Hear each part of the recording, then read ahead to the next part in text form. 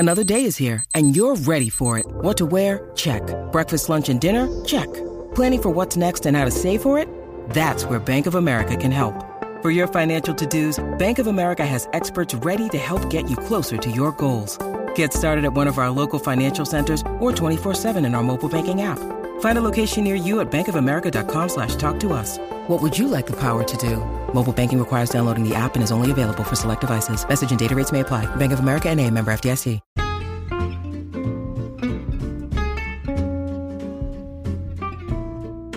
Hello, and welcome to It's a Fandom Thing. I'm your host, Erin Marlowe, and each week I'm joined by a panel of guests to discuss all things fandom and pop culture, primarily from a female perspective. You'll find everything from fanfic to cosplay to Schitt's Creek to Supernatural and everything in between. So put on your favorite piece of fandom merch, set aside that fanfic that you're writing about your OTP, and sit back and enjoy this week's episode.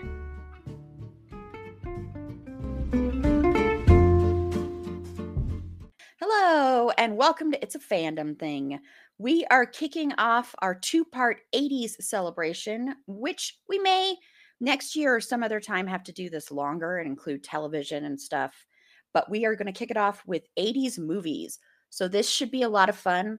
I know my panelists are already wanting to kick me because I limited the number they could choose to 3 in certain categories. So But we're going to do a speed round at the end. We're going to do like a speed round, honorable mention thing, and I'll let people get out those other picks that may have not been mentioned, and we'll try not to steal each other's picks. So we'll see how that happens. They're like, that's not happening. We need like a buzzer or something. Yeah. A buzzer. Yes. I need to get one of the soundboards installed and do that. Like, you can't say that one. But before I have my panelists introduce themselves, just a quick housekeeping note that we are on Patreon. If you'd like to support the show for as little as $3 a month, head on over to the link in our show notes or head on over to our social media and click Linktree there. You'll help us continue to do all the amazing things we do, bring these, and then also our live streams, our special live streams that we do, a bunch of other things. You'll get some bonus content like our Lucifer episode, Freaks and Geeks. We're going to hopefully have some more stuff coming soon. And like I've been hyping, next year, you are going to get bonus episodes covering every single season of American Horror Story. So we're going to cover every season except for season 10. Well, we're going to cover the first half of season 10 for reasons which you all know. Okay, so I'm going to go around and have my panelists introduce themselves and tell me one thing they're into right now. Carla. Hi. Well, this week I am super duper into Mark Anthony's music. I'm always into it, but I've just been extra into it this week, especially his 1995 album Todo Su Tiempo, which is for me like probably still up there with his best. It's like in my top 3 of his albums. It has like just so many amazing classics, and I'm looking at the song list right now, and every single song is the best. It's like, oh, this song is the best. You hear it come up in your playlist and you're like, oh, I love this song. It's the best song. And then another song comes up and you're like, oh, this song is even better than that one. And then, so it's just nonstop hits on this album. Awesome. Well, I love when we get music recommendations because it doesn't happen that often. But our next episode will be filled with music. And Judy, what are you into right now? Hi, I'm Judy, and I am watching the Netflix live-action version of Cowboy Bebop. For anybody that doesn't know, it's based on an anime, and I live with 2 young men who love anime, and this has been their favorite anime forever. So they were so hyped to watch it, and we're definitely, it's fun. It's a lot of fun. I'm only about halfway through, so I can't give it a definitive, this is the greatest thing ever, or this is terrible yet. But I'm enjoying it. The fight scenes are great. It's got some fun humor in it, and the world is kind of unique. It definitely gives me sort of like Firefly vibes because it's like cowboys in space. So awesome. And shout out to friend of the pod, Jesse, who his first season was Sudden But Inevitable, was covering Firefly. And then their second season, they covered Cowboy Bebop. So go check that out. Check out his podcast. Check out the first season. And now they're doing movies. So check that out. And then I don't know what they're going to be doing for the next one. And Sasha, what are you into? Well, you will be happy to know that I finished The Assassination of Gianni Versace. Yay! I know. Yay! Yep. So I finished it. I had to take a break for a little bit, but I did finish it today. And it was phenomenal. So I know I'm late to that game, but if you haven't seen it, see it. And it's funny because I know they hyped it as The Assassination of Gianni Versace, but it's really the Andrew Cunanan story, because it's all the events that led up to it, which for me as a true crime buff was super spot on, fun, good times. So it was definitely enjoyable. I highly recommend it. Yay! And on a scale of 20 to 20, how good did you think Darren Criss was? Like 27. Yay! Yeah, he blew me away. Right? Yeah, he blew me away because I knew him from Glee, which is a very different version of him. So the like happy beboppy, let's sing everything versus the, hey, I'm just gonna flat out bash your skull and it's fine. He was phenomenal. His acting was stellar, super creepy. There were several scenes where I was like, this makes me itchy. I don't like this. Make it stop. Just make it stop. So next on my list is American Horror Story 1984 for you, Erin. So I'm getting there. Sasha's making my whole day. Yes. And it wouldn't be me if I didn't ask, how did you like Finn Wittrock in? So Finn Wittrock, it's okay. It's the ongoing thing. Your boyfriend did not have hair in that show. They kept showing it like very buzzed. I know that he was military, so it was kind of funny. He was good. I have no complaints about him. I mean, he's adorable. But I mean, Darren Criss really. Oh, I know. It's his whole show. It was phenomenal. Yeah. So. Yeah, that makes me so happy. And I just quickly want to say, because Sasha sent me one of the funniest DMs I've ever gotten when she had finished when she'd started episode 4, which I think episode 4 and episode 8 are the best episodes of that. They're very creepy. Especially episode 8, I think, is really super, super creepy. And the episode 4 is just really sad too. And she sent me this message and she said, your one boyfriend just killed your other boyfriend with a hammer. brutally. Yeah, that was one of the funniest ones. But yes, I didn't know how else to put it. I'm like, your one boyfriend murdered your other boyfriend. So like your boyfriends are having issues. Fix them. That was funny. And we did cover American Crime Story. So go and listen to that. That was probably the most positive Ryan Murphy episode we did because, well, Ryan Murphy is not as involved in those as other things. So that's why they're good. And this is Erin. And what I'm into is speaking of true crime, Sasha, there is a true crime docuseries on HBO Max called Buried. Have you seen this yet, Sasha? Oh, no, I have not. You should see this also because it has a lot to do with mental health. And this is the true story of Eileen Franklin, this was back in 1989, who suddenly, through recovered memories, she started remembering that she witnessed the rape and murder of her childhood best friend by her father. And her father went to trial. It's about that. The episodes switch back and forth between whether or not you believe that this is a true memory or not. Her father was a complete scumbag. There's no denying that. But it's just kind of just trying to decide if those are real or not. So that's on HBO Max. Really good. Only 4 episodes. If you love true crime, definitely watch it. Okay, so let's get into 80s movies. And let's see how many people are going to get mad at each other for stealing their choices. So I'm limiting it to 3. But like I said, we'll have a speed round at the end. So Carla, we're going to start with comedies. And you can include romantic comedies. Judy's leaving because she's already so worried. We haven't even started. She's already furious. Judy's like, I don't even want to hear what Carla's going to say because I know. she's gonna take all of mine, and I don't want to hear it. So, Carla, what are some of your favorite comedies? 3 of them. Okay, I just want to start out that I was a child in the 80s. I did not have standards. That it should mean also that, like, I've grown and I've learned stuff and I've become a more conscientious and aware person, but that doesn't take away the fact that these things are like just things that I love and that I can't seem to let go of, which is why I'm going to go ahead and start with Overboard, because Overboard is one of those movies that if I had never watched it before and I watch it now, I would be like, that is horrible. I can't believe that this man is basically gaslighting this woman and stealing her from her actual life and all of these horrible things. But back then it was just like really cute, just like adorable. And the kids were so adorable. They were so sweet.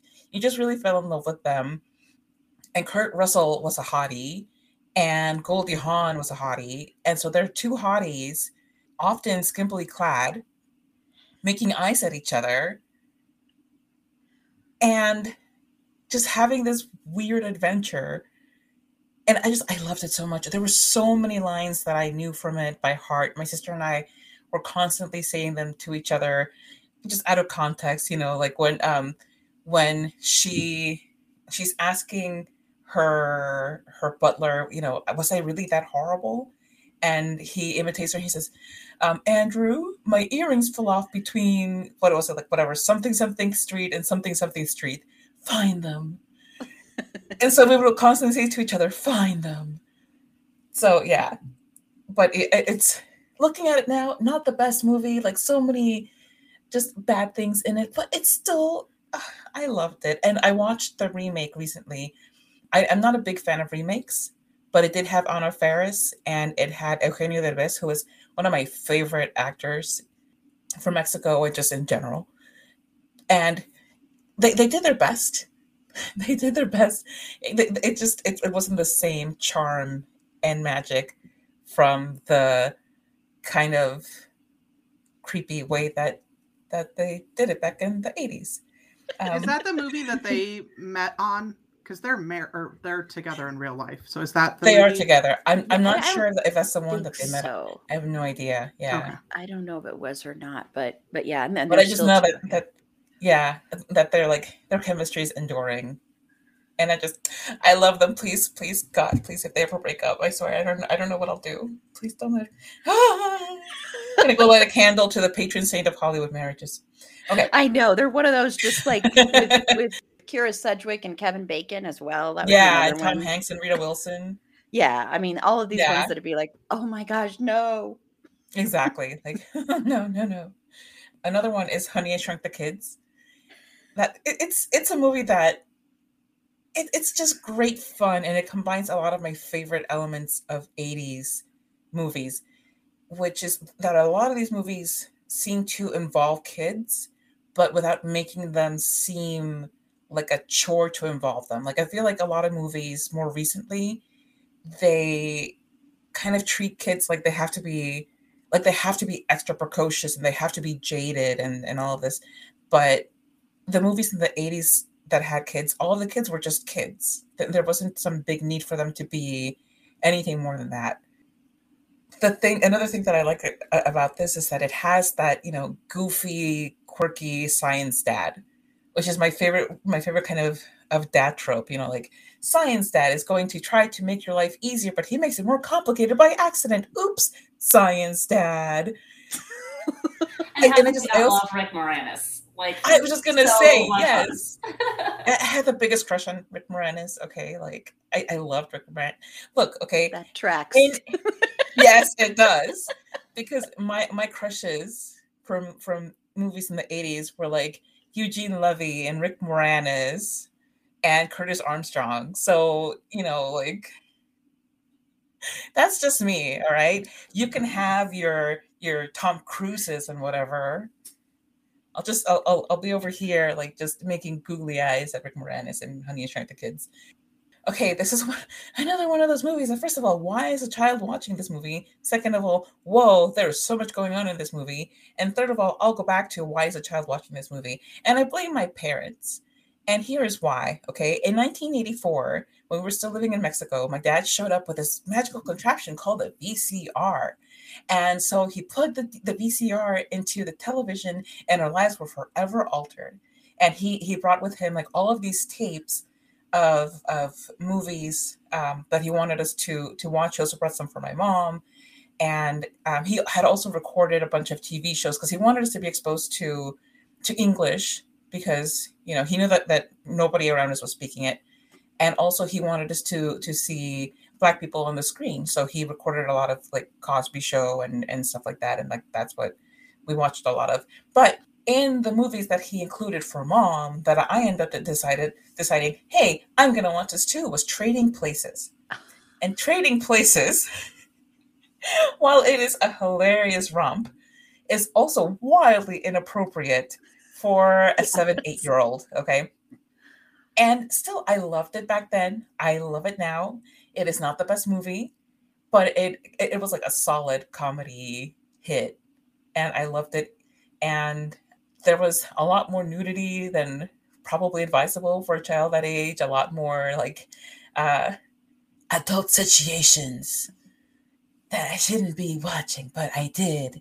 And I'm still mostly okay. So, I'm fine, everybody. I'm fine. You can, like, just can't go back in time and fix it. Anyway, but I loved it. I loved it. I loved Eddie Murphy. I loved Dan Aykroyd. I thought that the comeuppance that they get on the old guys was just like the best, the sweetest, just chef's kiss moment. And it raised it set up a high bar for me for how things should turn out for bad guys. Like they should have everything taken from them. They should be miserable, and the good guys should be out on a beach somewhere enjoying their hard-earned loot, clinking their champagne glasses. Yes, yes, exactly. Beer or whatever. Yeah. It's again not the best movie. Definitely not a good movie for a child. Definitely not. But it has a big place in my heart. Well, Overboard was on my long list, but you didn't take any other ones of mine. Amazing. And Judy, yours? Yeah, this was a hard category because the 80s just had so many great comedies. And when I sat down to kind of brainstorm and figure out what my favorites in all of the categories where I was talking to my sons about it, and, I raised them on 80s movies. And they were like, well, the reason they were so great is because they were a lot of original ideas. Nowadays, everything is kind of like either from a book, Marvel, can't even think of or a remake. It doesn't feel like the movies today are nearly as original. So yeah, I had this is a long list. I'm going to start with Back to the Future because it's just such a classic, and it absolutely just set the bar for time travel movies. How many other time travel movies have either paid homage to this one or tried to do it as well? I just feel like they just did it so well. And Michael J. Fox was just one of those people that has that it. You know what I mean? You can't take your eyes off him. He just has it. I don't even know how to explain it, but you just want to watch him. He's just so much fun and just absorbs that screen. It's wonderful. There's a little bit of weird stuff, like, why was his best friend, 50-year-old scientist? That's a little weird.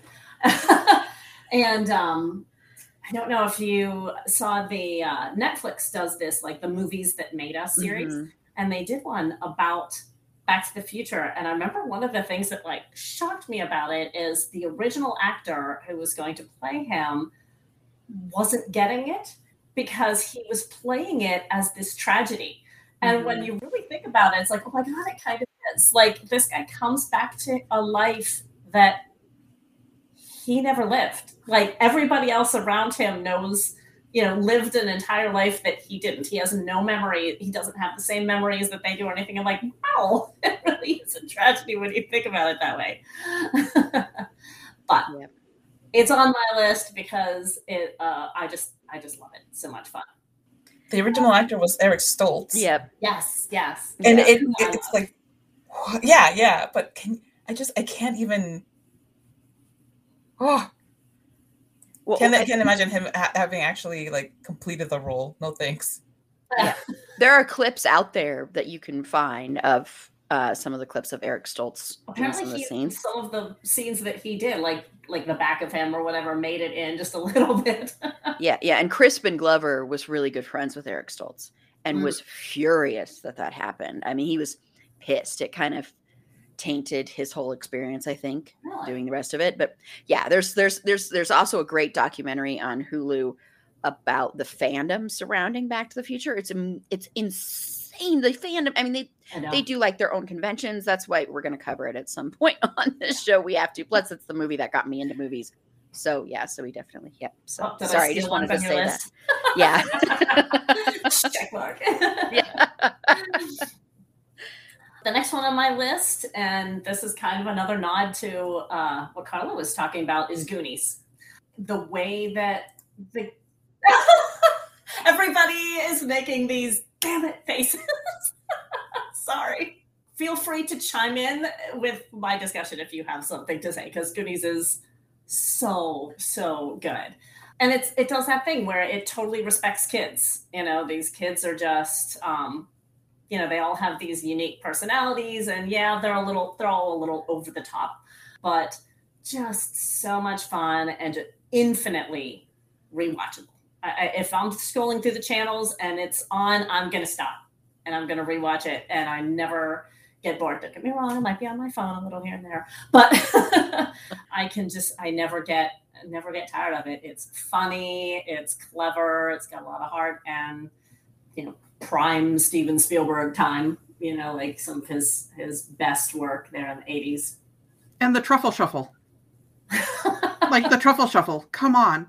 So iconic. Yes. And the hey you guys. Yes, absolutely. Yes. There's so many good things. I have a Goonies t-shirt, and just every time I go out, somebody will like either just point at it and give me the knowing look, like, hey, 80s person, yes, 80s person, we recognize each other. Or we'll just say, that's the best movie, and I'll be like, I know. It is so good, still to this day. So that one had to go on my top 3.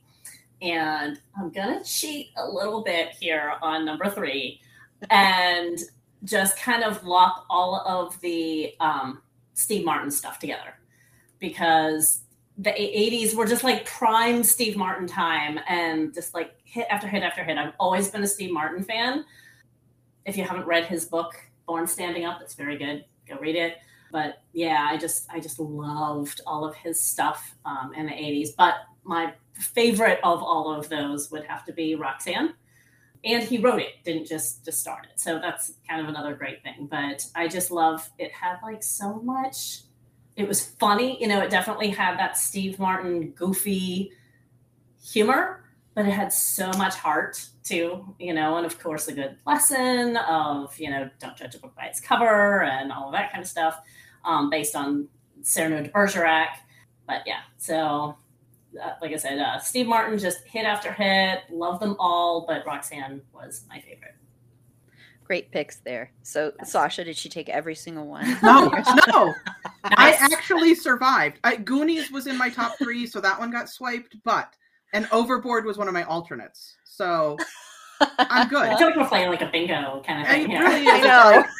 Who's gonna we should have made it like an 80s bingo card. That would have been pretty awesome. Yeah, I should have done that. I'll have to do that for something we do. I don't know. Right? So my number 1 comedy is going to be Clue. Sorry, Aaron. It's okay. I have a lot of alternates. Just watching Aaron's face go, Clue. It's one of those for me, and I agree with Carla, like a lot of the movies you go, man, there's some problematic stuff in it right now. But my brain goes, I was a kid in the 80s, so it's just like ingrained and near and dear. And so when I saw like problematic tropes, I'm like, what problematic tropes? The 80s movies have no problematic tropes. What are you talking about? They're perfect. Because my heart is like, no, yeah. I know. We're Gen X. We're tough. None of that stuff matters. Like, it all just roll right off. Right. So bad. But yeah, so Clue is at the top of my list. And it's just because I can, like Judy said for Goonies, I can jump in at any point. It doesn't matter. I think my husband probably watches it like 4 or 5 times a year. I watch it a couple of times. Like, it's just a staple in our house, you know, and there's just great moments and quotes. And my favorite is, you know, flames, the heat and the flames, my head, you know, and when they're counting the bullets and the 1 + 2 + 2 = 1, they can't figure out how many bullets are in the gun. And it's just Tim Curry, everything about it. I love that movie. Part of it is also, I think, because of that movie and playing games as a kid, Clue is one of my favorite board games. So for my birthday, my husband ordered me a custom Clue cake that was the board and had all the pieces. And we did a big Clue themed birthday where everybody came as a character. That is awesome. Yeah, it was super fun. I'll have to find the pictures and I'll throw them. If I can find the pictures from it, I'll throw them up on my Instagram because that's how I have people find me. So Clue is my number 1. Goonies was my second, but it got swiped. So we'll come back. Adventures in Babysitting. Oh no! I was like, no one said this one yet. No one's gonna say it. I can like. I'll eat it. I have so many more. Okay. I just go ahead. Adventures in Babysitting for me was just hysterical and ridiculous and so over the top. Like everything that happened, it was just like, well, that can't. How can it get possibly worse? And then you got the poor girl who's like, oh, look at the puppy. It's a rat. She doesn't have her glasses. You know, they find the mechanic and the little girl's convinced that he's Thor. Like the whole thing. Adventures in Babysitting is just one of those. I just love it. It's just a fun romp. Okay, well now I'm scared because I don't want to steal another one. Okay, I'll go with Who Framed Roger Rabbit because I know Erin doesn't like. Actually, I love that movie. It's on my long list. Sorry. Go ahead. So I like Who Framed Roger Rabbit. Again, this is another one. My husband watches TV when he goes to bed and he'll put on movies. I'll wake up at like 2:00 in the morning and this will be playing. And I'm just like, oh my God. And then I can't go back to sleep because I have to watch it from wherever it is. But I love Who Framed Roger Rabbit. I love the mix of the animation and just the comedic timing that they do with all of it, with live action and that. It was pretty, I think, cutting edgy for its time period to mix them like that. And I mean, it's Roger Rabbit and his gorgeous wife who loves him because he makes her laugh. And she's not bad. She's just drawn that way, which became a big line for everything. Yes. Right? Absolutely. Yeah.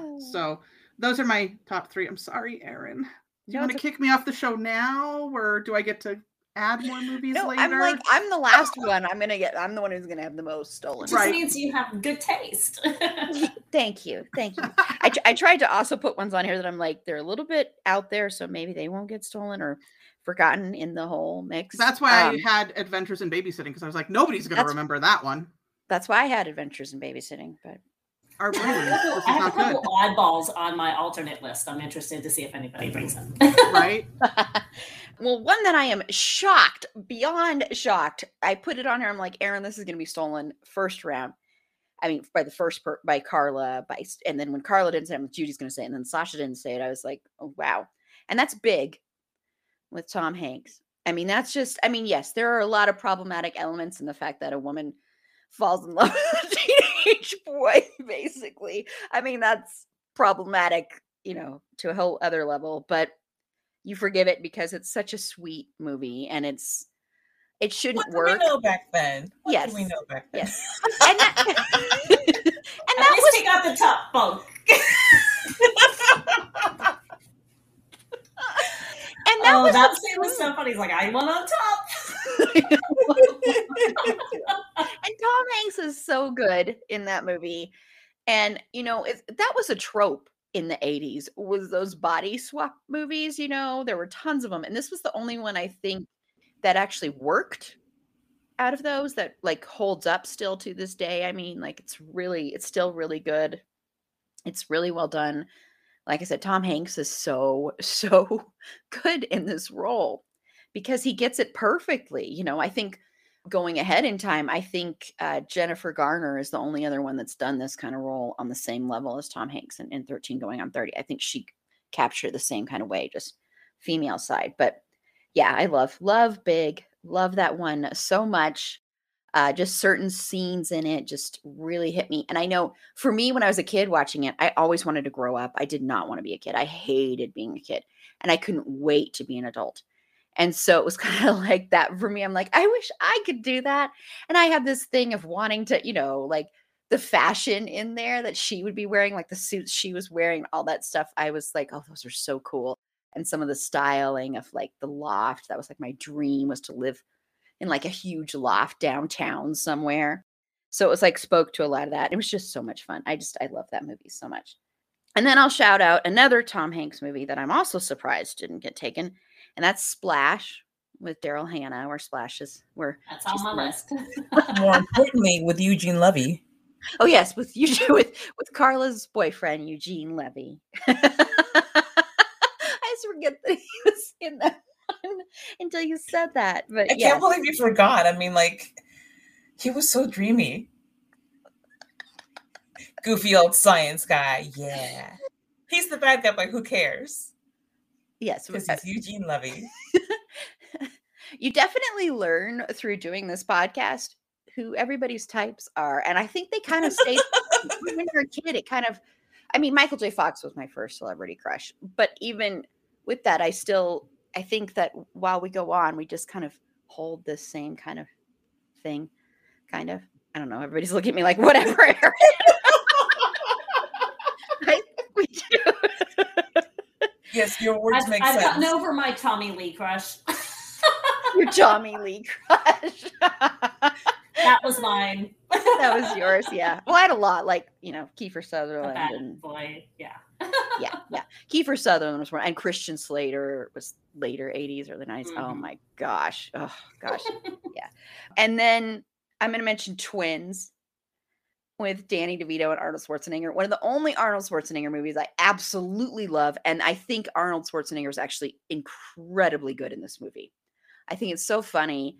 And I think Danny DeVito is great too, but it's just such a funny concept. And Arnold Schwarzenegger's character, because it's so out of his wheelhouse, at least from what you knew him as, because he plays such a sweet, sweet, kind guy who just really just wants to be with his brother. And it's such a silly concept that your twin, you look so different, height different, look different, everything like that. But he was so sweet, his character, and he just wanted to embrace his brother that he lost, that it was just like, oh, maybe I do like Arnold Schwarzenegger. And then I watched other Arnold Schwarzenegger movies and I went, no, I do not like Arnold Schwarzenegger. Even Kindergarten Cop? Even True Lies? Oh, I like True Lies. That's not true. I do like True Lies. and I like Terminator. I was going to say Terminator's on my list.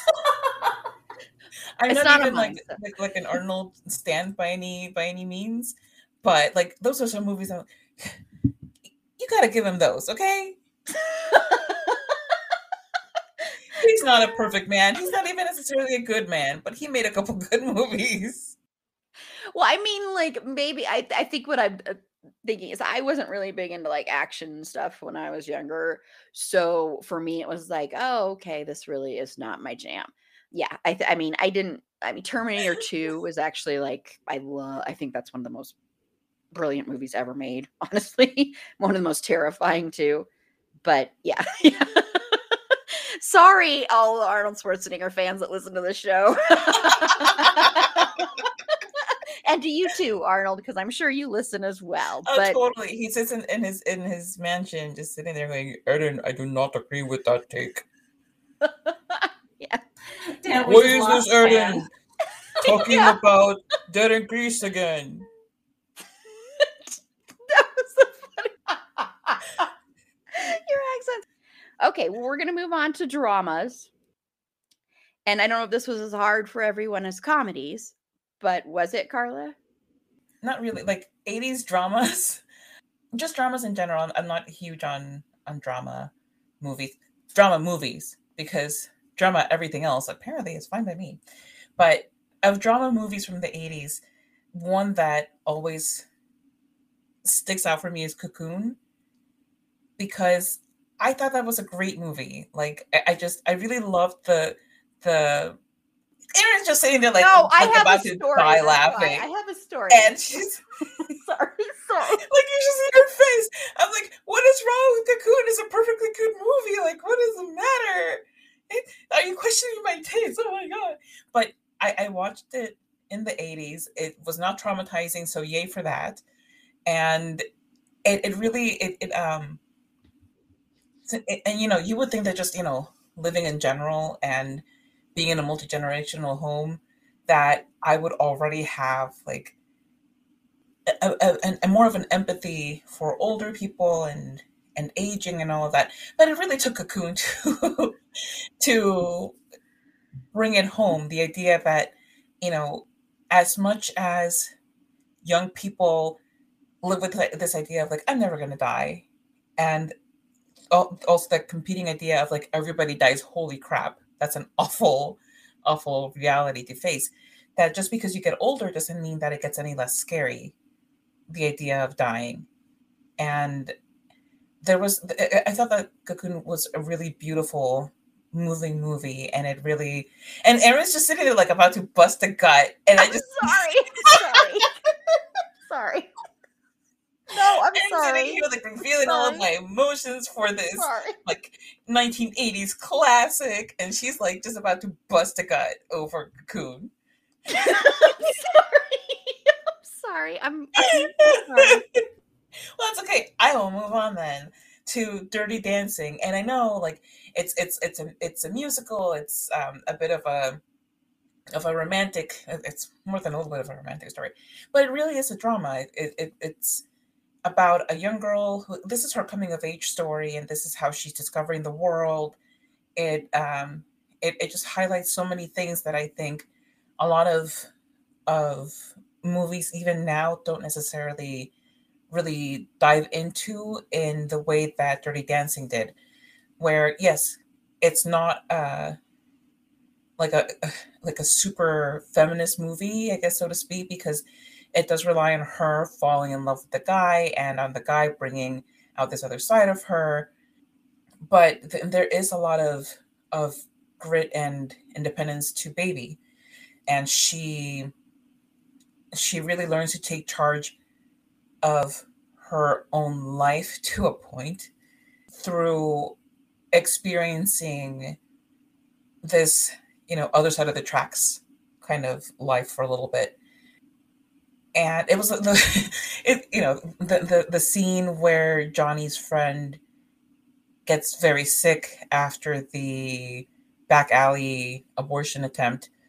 I had no idea what the hell was going on. I was like, does she have the flu? Like, why is she so sick? You know, like, and even though it's kind of spelled out in the movie, I had no idea. You know, I went to Catholic school all my life. Like, at the age that I was when the movie came out, and a few years later, I was like, I have no idea what's going on. You know, like, why are they crawling towards each other? It just looks ridiculous. You know, like all of these like sexy things, and all these grown up things, just way over my head. But that's the great thing with Dirty Dancing, is that if you watched it from back then to now, you're still picking up a lot of things, and you're still getting a new appreciation for a lot of the things that the movie presented even back then. Also, again, hot people falling in love, you know, it's a really good formula for me. Love it. I feel like it's a shame that they picked the name Dirty Dancing, because it made everybody think that it was just some silly teen dancing movie or something. Right. Well, But it moreover, absolutely wasn't, and it was about so much more. Yeah, but it also made it seem like a taboo thing, where the taboo is, oh, it's a dirty movie about people being sexy and about like sexy things happening, and oh no, all of these, it's going to corrupt the young minds. Okay, like calm down. Some young minds didn't even get it, so like just chill. Well, you do see his ass for like a split second. Sorry, I just remember in the theaters when they showed that. Oh my gosh, you should have heard people in the theater. Because my mom didn't want me to see this movie because of that very thing. And then she went and saw it. Oh, no, you can see it. So she took us to it. And people, when you saw his ass for 2 seconds, were like, what? Like, they should just shut up and consider themselves lucky, okay? I mean, come on. And for my last one in this category, did you ever watch a film called Beaches and then cry yourself to sleep all week? Because I did. Single time. Yes. It's just weeping, open weeping every time I've rewatched this movie. And I've rewatched it a million times. And I can't. No, there's nothing in the world that can stop me from just feeling like I can only watch it. I feel like once every few years because I just never really get over it after I watch it. It's just you want to talk about a drama like that. This is a drama. This one has just every heart-pulling element. It has the cancer and it has like, childhood friendship and it has death and it has water, which I guess makes people weepy. Like there's something about like dramatic movies, and there's always like an ocean or a lake, like I don't know, a creek. Who knows? There's always like a body of water somewhere in these dramatic movies where you're just like, let's look at the ocean and weep. Okay, I guess we're doing that now. This is the part of the movie where we just weep at the ocean. But it also has an awesome soundtrack, and it's one that I would just play over and over and over again. So many songs that I, still know by heart. Like I know you by heart. Exactly. Yes, that's definitely one of them.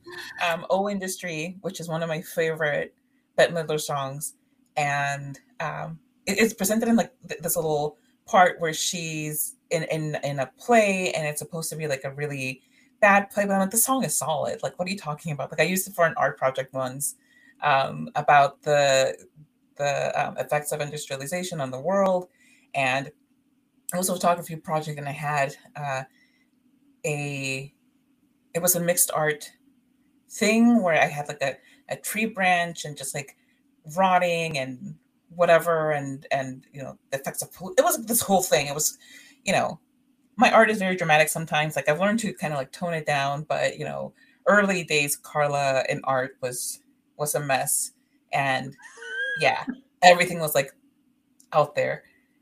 But yes, so those were my dramas. Okay, well, I'll just tell you why I was laughing when you said Cocoon.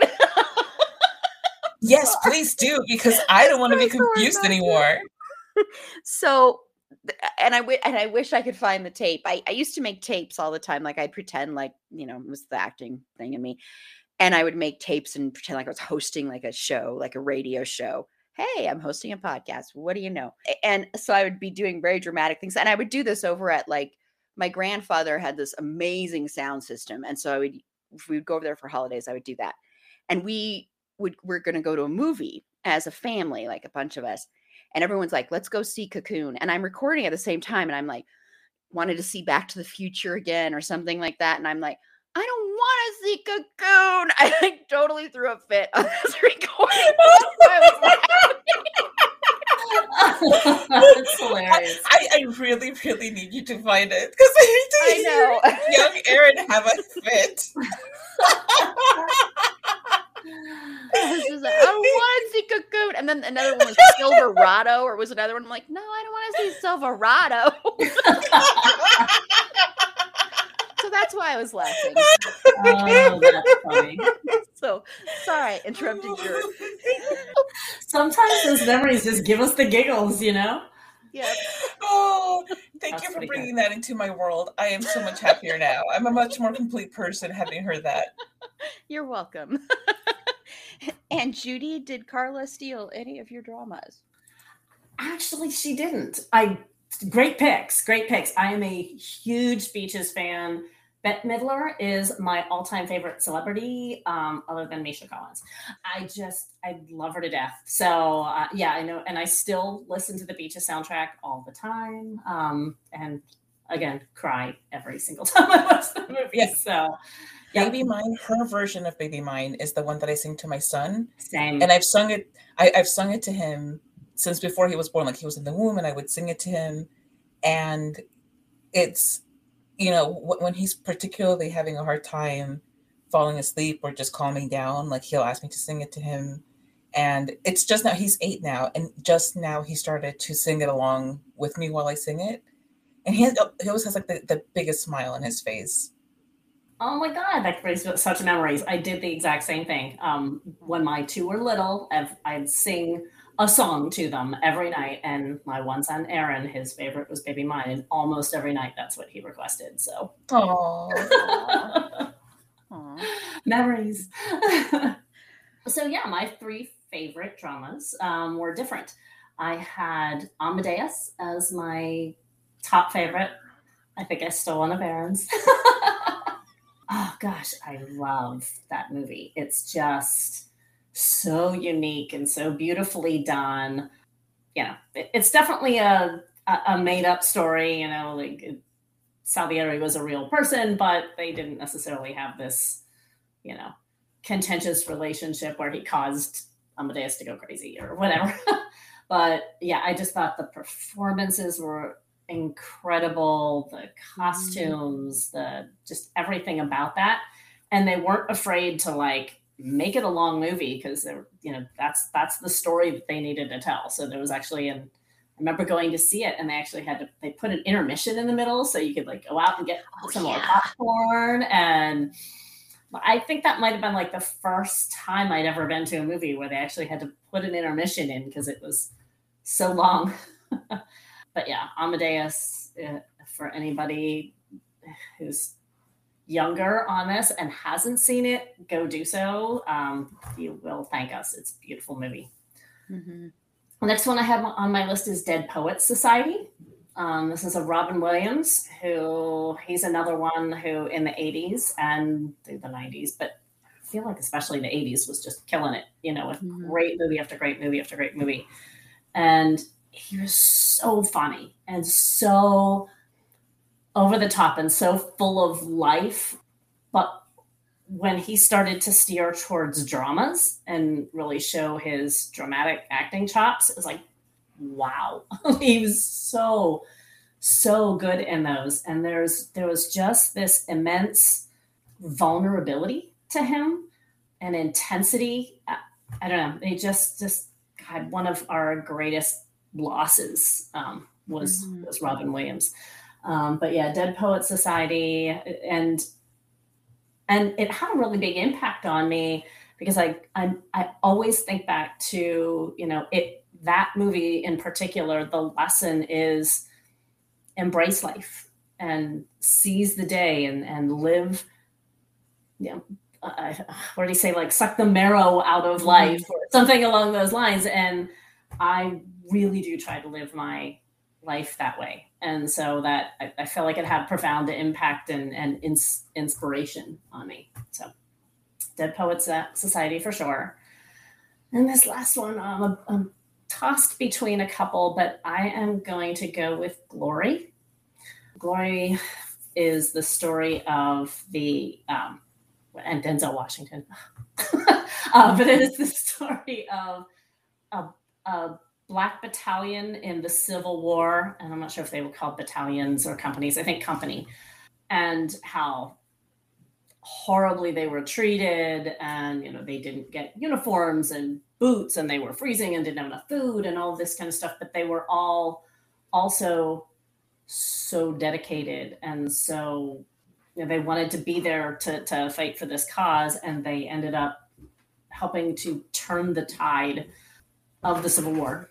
And it's just this heartbreaking movie, but the performances across the board, there were just so many great performances in it. Again, Denzel Washington, and I can't think of the other guy's name, but Ferris Bueller.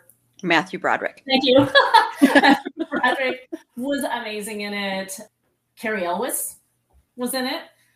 Carrie Elwes played Matthew Broderick's best friend, and it was just so good. Go watch it if you haven't. Yeah, we talked about that when we covered Denzel earlier. Oh, okay. For sure. Yeah. Well, Judy took 2 of my dramas. Oh, sorry. No, just kidding. It's okay. This is actually the one I probably have the most for. Yeah. And Sasha. I'm afraid I'm going to steal more of yours. So my number 1 drama is The Outsiders.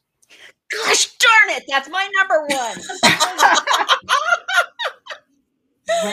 I read the book probably 15 times. I've seen the movie countless. Oh my gosh, how did I forget all of her books?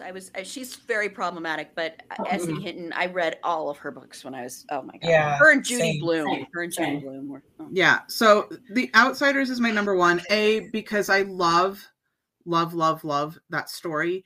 B, because for those of you listening that don't already know this about me, I used to teach in a residential treatment center. And one of the stories I worked with those kids was The Outsiders. We would do that book with them. I would do that book with them every year we did that. And then when I taught in high school and I had kind of like a homeroom thing, we always did Outsider stuff because it's just very near and dear to me. And then my husband for Christmas one year got me a signed copy, S.E. Hinton signed copy of Outsiders. And then Ralph Macchio and C. Thomas Howell came to Denver Comic-Con and I got them to sign it. And so I had them, I'll have to show it to you, Erin, because I see your face. But I had him sign in gold Sharpie, Stay Gold, over the page. He's like, you want me to write it over the words? I'm like, yes. And he's like, I don't, like, it's over the words. I'm like, it's fine. It's fine.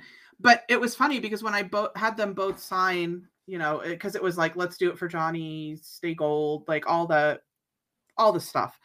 They were both like looking at the book like, I haven't read this in so long. And I was like, and then, you know, somebody outed me as a teacher and they signed the iconic picture that has all of them on it. Mm-hmm. They signed it to Miss Sasha's classroom. And they both signed it and said, let's do it for Johnny. So The Outsiders is very like, I love that whole story. I love the dynamic. It's just, I'm sorry, Erin. I didn't mean to steal now it. I'm okay with you stealing it now with that story. Okay. If I didn't have a story, then yeah. And there's so many readings that you can do. I love the book, the movie. There's so many interesting ways that you can interpret it and read it. It's fantastic. Yeah, it's great for kiddos that feel other, and especially ones that are in kind of treatment facilities. So it was a lot. The kids really appreciated it. And they understood it, I think, better than, you know, some of the other staff that I worked with, but it was fine. That book, it really struck a chord with me because I read it soon after we moved here.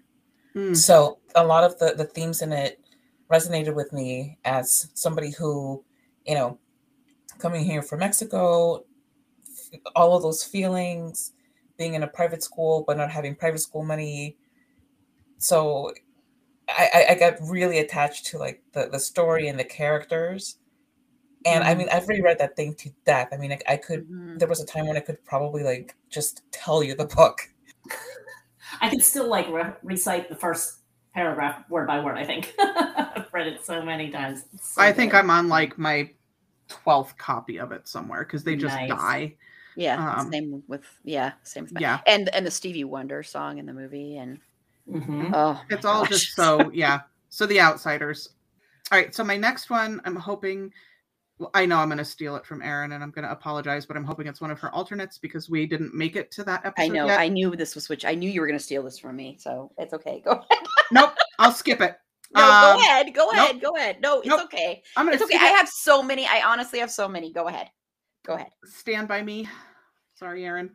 I think we share a brain on some of these 80s movies. Yeah, that was definitely on my list. Stand By Me is just like, it's so much that coming of age, like, where are you going? What is life?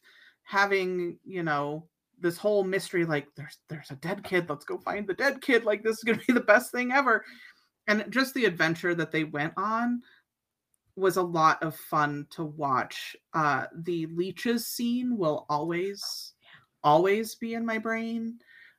Like, that's emblazoned. I went to Honduras with my husband and the kids to go meet his grandmother, and the kids were in a river, and all I could think was leeches. And they came back and they're like, we ended up with leeches. I was like, oh God, of course you did. But they were like little itty bitty teeny things. They weren't big scary leeches.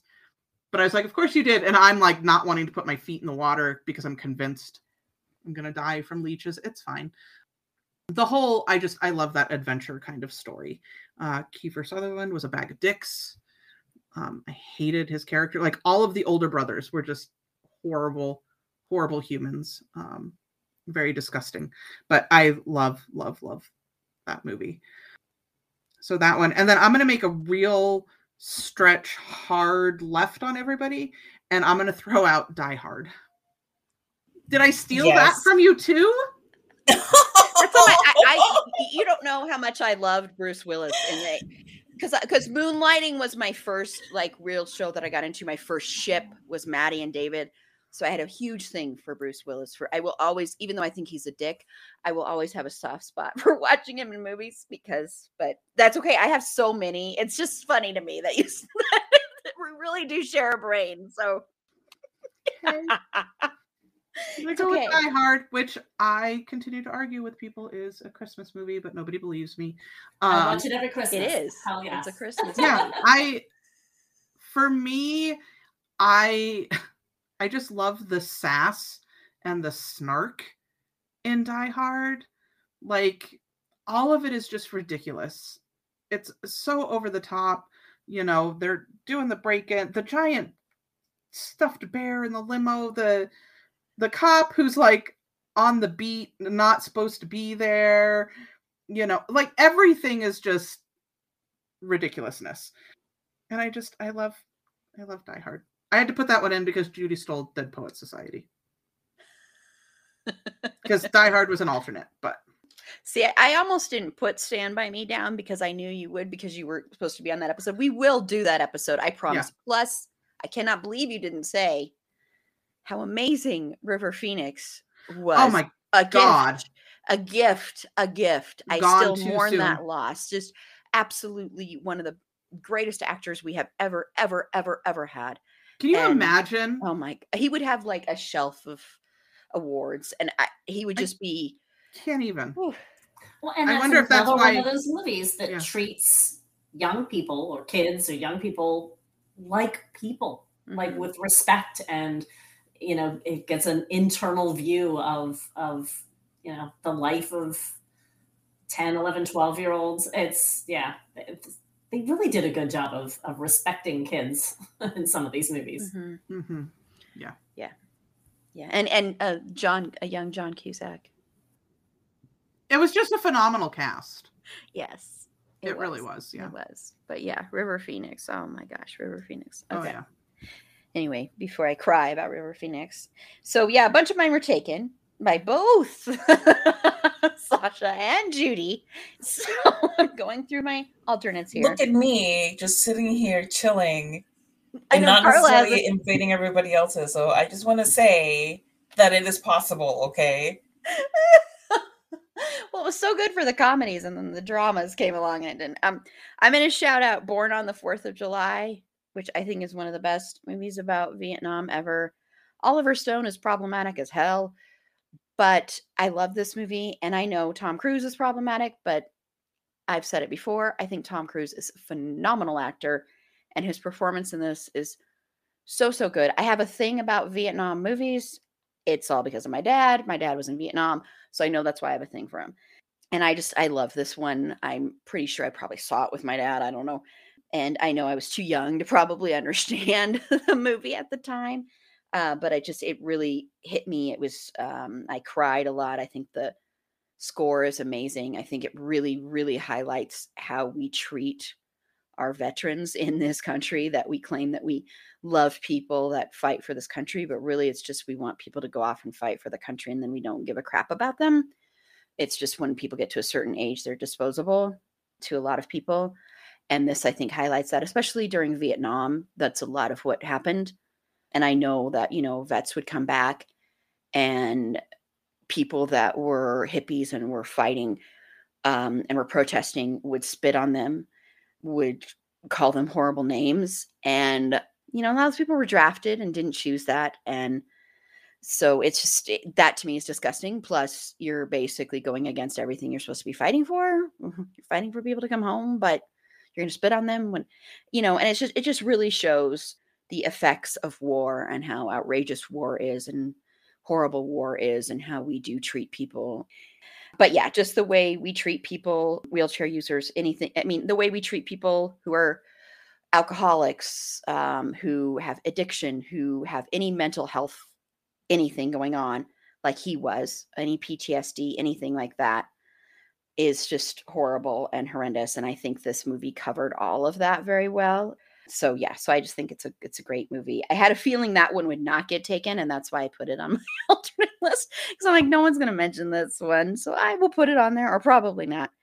And then I'm going to mention the movie that is like a John Hughes movie, but it is not a John Hughes movie, and that's St. Elmo's Fire. I love St. Elmo's Fire. I think St. Elmo's Fire is amazing. There's a lot of awful things in this, like Emilio Estevez's character is a complete stalker, and it's totally the stalking for trope thing, and he gets rewarded in the end. And it's horrible, I know. And Rob Lowe is a very problematic character, but oh my gosh, did I like Rob Lowe in this movie. He was just a hot dude. Like, yep. It was hard to not forgive a lot of things when you look like that. Yeah, and and he played the saxophone, by the way, Carla, in that movie. Oh, you have to come remind me. Sorry, I was throwing that out there just because you were raving about it. So I'm like, I'm going to throw this out there. You know what? Maybe I'll just mute it from now on. Like, forget it before you throw something out there like that, because I say something. Punished for speaking. And then I'm going to mention a movie that probably not a lot of people have seen or even heard of, and it is a Keanu Reeves movie. It's not River's Edge, which is also a really great Keanu movie. It's this movie called Permanent Record. Has anyone seen this movie? Sasha has. This is one of the first movies I ever saw that dealt with suicide that I can think of. And it's all about the friends of this guy dealing with the after effects of their friend committing suicide. And there's a whole scene that takes place on the stage, and I can still kind of remember it, where they're doing Pirates of Penzance as the play, and then they kind of break free from that and do a whole song that's basically for him, for the guy who killed himself. And it's such a beautiful, beautiful scene. It's just, I love that movie. That movie made me cry all the time. I had it on VHS. I watched that movie all the time, but it's one of those that not a lot of people know about. So that's why I put it on my list, because I'm like, I am pretty 99.9% positive no one will steal this one. Yep. So those are my three. I have tons that I'm going to try when we do our speed round to fit in, because the majority of mine are actually drama. So, because unlike Carla, I'm drama all the time. I'm only part-time drama. Oh my gosh. That's funny. You know, I can't really help it that I'm not drama 24/7.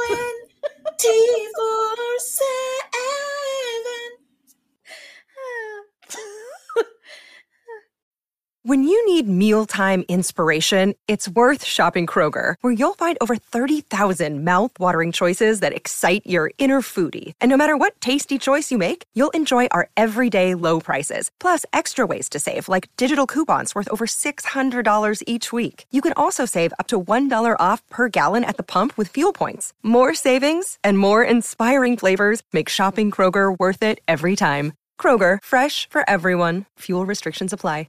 Okay, well, now we're going to go on to horror, sci-fi, fantasy. I combined these three because I was worried about time. Because you're cruel? Yeah. Because I'm cruel. Because I'm dramatic. I wanted to bring in drama. So, Carla, what three are you going to steal from everybody?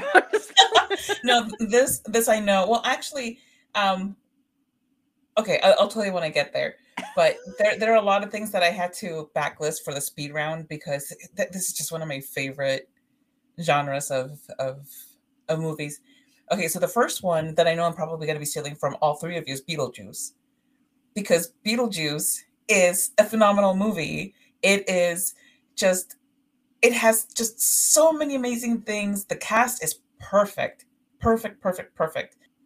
There's just, if you think about the cast in this movie, there's not a single person who doesn't absolutely deliver on their role.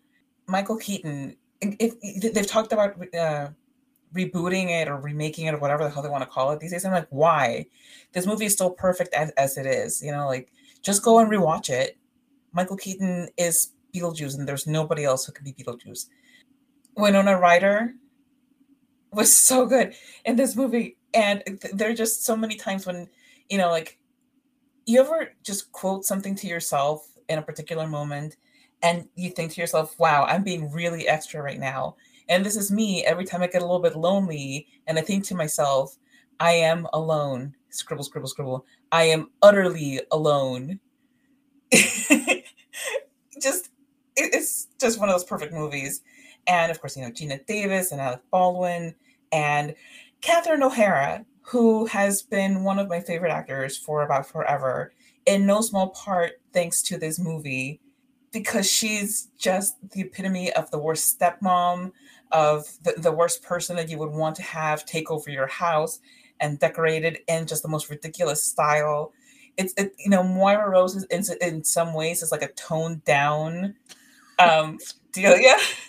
Catherine O'Hara is just so good at those over-the-top characters. Like, if you've seen her even in those mockumentaries, she's done a couple of those. I mean, they're all just perfection, and she's just so good at that. She's amazing. I love her. Mm-hmm. She's amazing. And of course, you have the scene where the spirits take them over. They sing Deo by Harry Belafonte at the dinner table.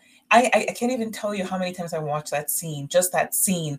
For one thing, because I love that song, but then for another thing, because it's just a delightful scene. And then it ends, and the ghosts and Lydia are like, yeah, we got him. And the adults are like, that was really awesome. Let's capitalize on this. And it's like, no, damn it, that's not the point. But it's just great. It's great. Back to the Future, which has already been mentioned, I know, but it bears repeating. It's an awesome movie. The premise of it is fantastic. I mean, not so much the whole, he's going to screw his mom, danger thing. And that part you could do without. Like, I was not a particularly quick to get things kid. I was a little bit, I was a little bit not like great at getting some things, but even I was like, wait, this makes me very uncomfortable. Like, no, mom of his, don't kiss him. That's just really gross. But even besides that, the Michael J. Fox was an amazing mix of adorable and irreverent, hilarious, likable, and a very believable duck out of water in every situation that he's in. There was like pretty much no situation in that movie in which he didn't feel like he stuck out like a sore thumb. And it really comes across. Like, you can really buy that he has this friendship with this super old science dude. Again, okay, Christopher Lloyd as Doc Brown, another crush. Okay, like, I was like, oh, this guy is cute with his science stuff and his like goggles. Oh yeah, tell me more about him. But yeah, so yeah. Another science dad role. I don't know. I'm gonna get you a hot scientist calendar. Hot microbiologist. Brown. That one too. Yes, did it too. Yes, yes. Give me all the hot scientists you can find. But yeah, it's a pretty perfect movie. I think I love the whole trilogy. The third one is probably my favorite, but you can't, for nostalgia and just for enjoyment, you just for sheer joy and pleasure, you can't beat the first one. And then the last one that I'll mention is Bill and Ted's Excellent Adventures, which this movie, it's like there's exactly one moment in it that I find utterly problematic that I wish were exercised out, and that's where they use a really homophobic slur, because they have like this moment where like they each think that the other is dead, and then it's like, oh no, my best friend, and then they find each other, hey, you're not dead, and then they hug, and then they like shove each other aside and say it, and it's like, oh, you had to ruin like a perfect movie. Because other than that, if they could just like, go in there with like, 2021 magic and just take that out somehow.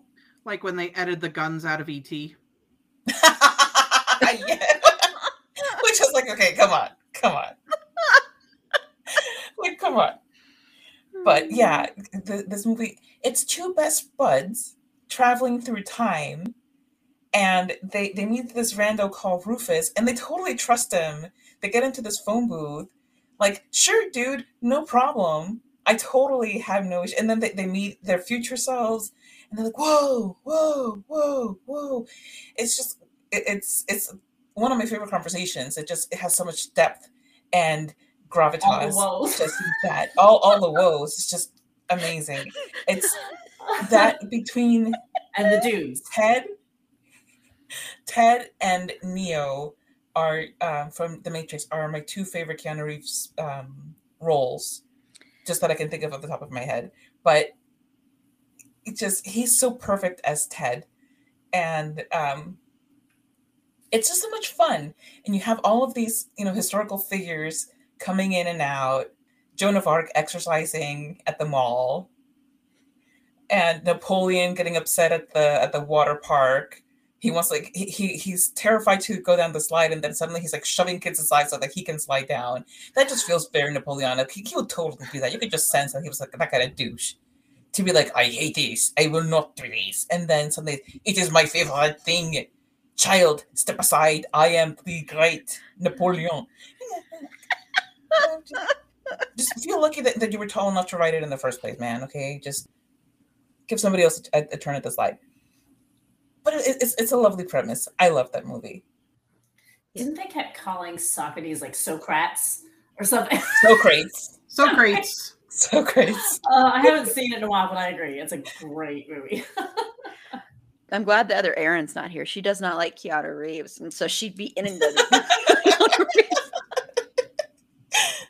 We are going to do a whole month at some point for Keanu Reeves. I don't know. I just kind of felt like that. Yeah. I don't know if it'll be next year or the year after that, but it'll happen at some point. And Judy, were any of yours stolen? Not my top three. Although I did have Beetlejuice in the comedy category. So that was, yeah. So one of them is Indiana Jones. Oh my gosh. Did I have a crush on young Harrison Ford? The original movie, too, meh. But the first Indiana Jones is so good. It's just so much fun. It's another one of those ones that's infinitely rewatchable. I love those adventure kind of movies where they're just going on a quest of some kind.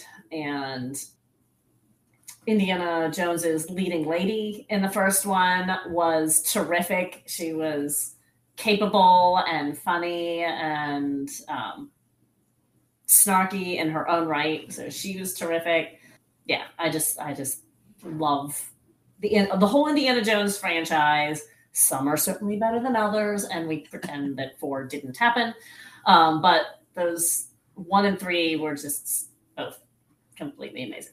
And we watched Indiana Jones like so much. That was one of those ones that we like watched over and over again. And I'll never forget, my cousin had a birthday party during like the peak of the Indiana Jones time. And he was a couple years younger than me, so it was probably like his 8th or 9th birthday party. And his mother decided to have like a little scavenger hunt around the yard for it. And I remember all the kids, like they thought they were Indiana Jones because of this thing. And his one little best friend wore head to toe his Indiana Jones costume. And he kept going around telling all the adults, I really like this because I'm very into archaeology. Just so serious about it. So yeah, Indiana Jones, great memories for more than just the movie, but other reasons too. The next one on my list is Princess Bride, which is not just my favorite fantasy, but is my all-time favorite movie. I just love it to death. Every line in there is just quotable. Yeah, like it just, everything hits, just great quote after quote and comedy after comedy. So I just love that. Carrie Elwes, and that's another one with the perfect cast. You know, just everyone in there. Andre the Giant, and yeah, all of them. So great. And then the third one was tough because I definitely got several alternates in this category, but I'm going to go with Willow, which is probably not surprising with as much as I love Princess Bride. It is very Princess Bride-ish. Yeah, it's another one of those adventure fantasy. Well, I'm definitely sensing a theme here between Indiana Jones, Princess Bride, and Willow. Mm-hmm. You know, I stole the baby! Yeah. You stupid Daikini! We use I stole the baby for everything. Yeah, in our house, that is the go-to. Whatever happened, if something's missing, whatever it is, we're always like, I stole the baby! I love it. Yeah, a lot of these 80s movies, because we all watch them with our families and stuff, we have so many little inside jokes with our families with them, and that's part of the fun of a lot of these, when I can quote them with my family and everybody gets the inside joke. Yep, well, it was another one. Loved it to death. And again, I'm definitely sensing a theme with me in fantasy, capture movies. And Val Kilmer, Val Kilmer was my favorite actor. He was awesome in years that. And years and years. And go watch that documentary, Val, on Amazon. I do need to watch it. Yeah. Oh, it is so good. Oh my gosh. You will just, the thing that struck me the most about that is how much he loves his kids. It's really beautiful. The person who narrates and narrates, it's actually his son, but he just has such a beautiful relationship with his kids. And it's just, I love it. Just, yeah, go watch that. Yeah. Cool. And Sasha, I know that Judy stole some of yours. Did Carla steal some of yours too? It's fine. It's fine. Unfortunately, Erin, I'm going to steal one of yours that I did not know I was stealing until you mentioned it on your birthday stream last night, because it's a movie that nobody ever knows, and that's Legend. That's not on my list, actually, of my top 3. Okay, so first of all, let me tell you, I was really salty about that it was sci-fi, horror, and fantasy, like, all together, because I was like, they're their own thing. So I kind of picked one from each. So for my fantasy one is Legend. And it's really Tim Curry again? I don't know. It's like darkness. Come on. Mm-hmm. When he steps out of that mirror and she puts on that gown, holy shit balls, Batman. Like, what is happening? Oh, I love that. Not a lot of people know Legend. If they've seen it, they're like, oh, maybe I've seen it. I don't know, whatever. It's kind of a lesser known one, but I absolutely love that movie. I was so scared of that movie. I don't know why it terrified me. It's got scary. Tim Curry is terrifying. His character, really. Yeah, Darkness. Yeah, that's true. Yeah. Darkness is terrifying. The guys, his minions that are going after her, trying to get to the unicorn, like the one Blix, who's like, what is it? Maybe innocent, maybe sweet, ain't half as nice as rotting meat, and the black as pitch, blacker than the foulest witch. Like, everything he says is like, damn. Wow. Damn. But they're darkness, right? Well, to me, when I watched it, because I had watched the Neverending Story, and so it was like, oh, Legend. And it just initially it felt like Neverending Story after dark. I can see that. I can And see it was that. terrifying. And the Neverending Story was already scary, but this took it to 50-second level beyond that. Mm-hmm. I don't think I've ever rewatched it because I just vividly remember being just like noping out. Never-ending Story after dark. Sorry. I love it. I mean, you're not wrong. All right, my horror movie, which is not going to be a surprise to anybody, is going to be The Lost Boys. Damn you. I know. I knew it was going to happen. What am I? So it's sorry, Aaron. Yeah, that's my horror movie is The Lost Boys because that was like, I mean, come on, the bad boy vibe is just like there. The Coreys, that's another one with a stellar cast. It's the one that has quintessential 80s. Right.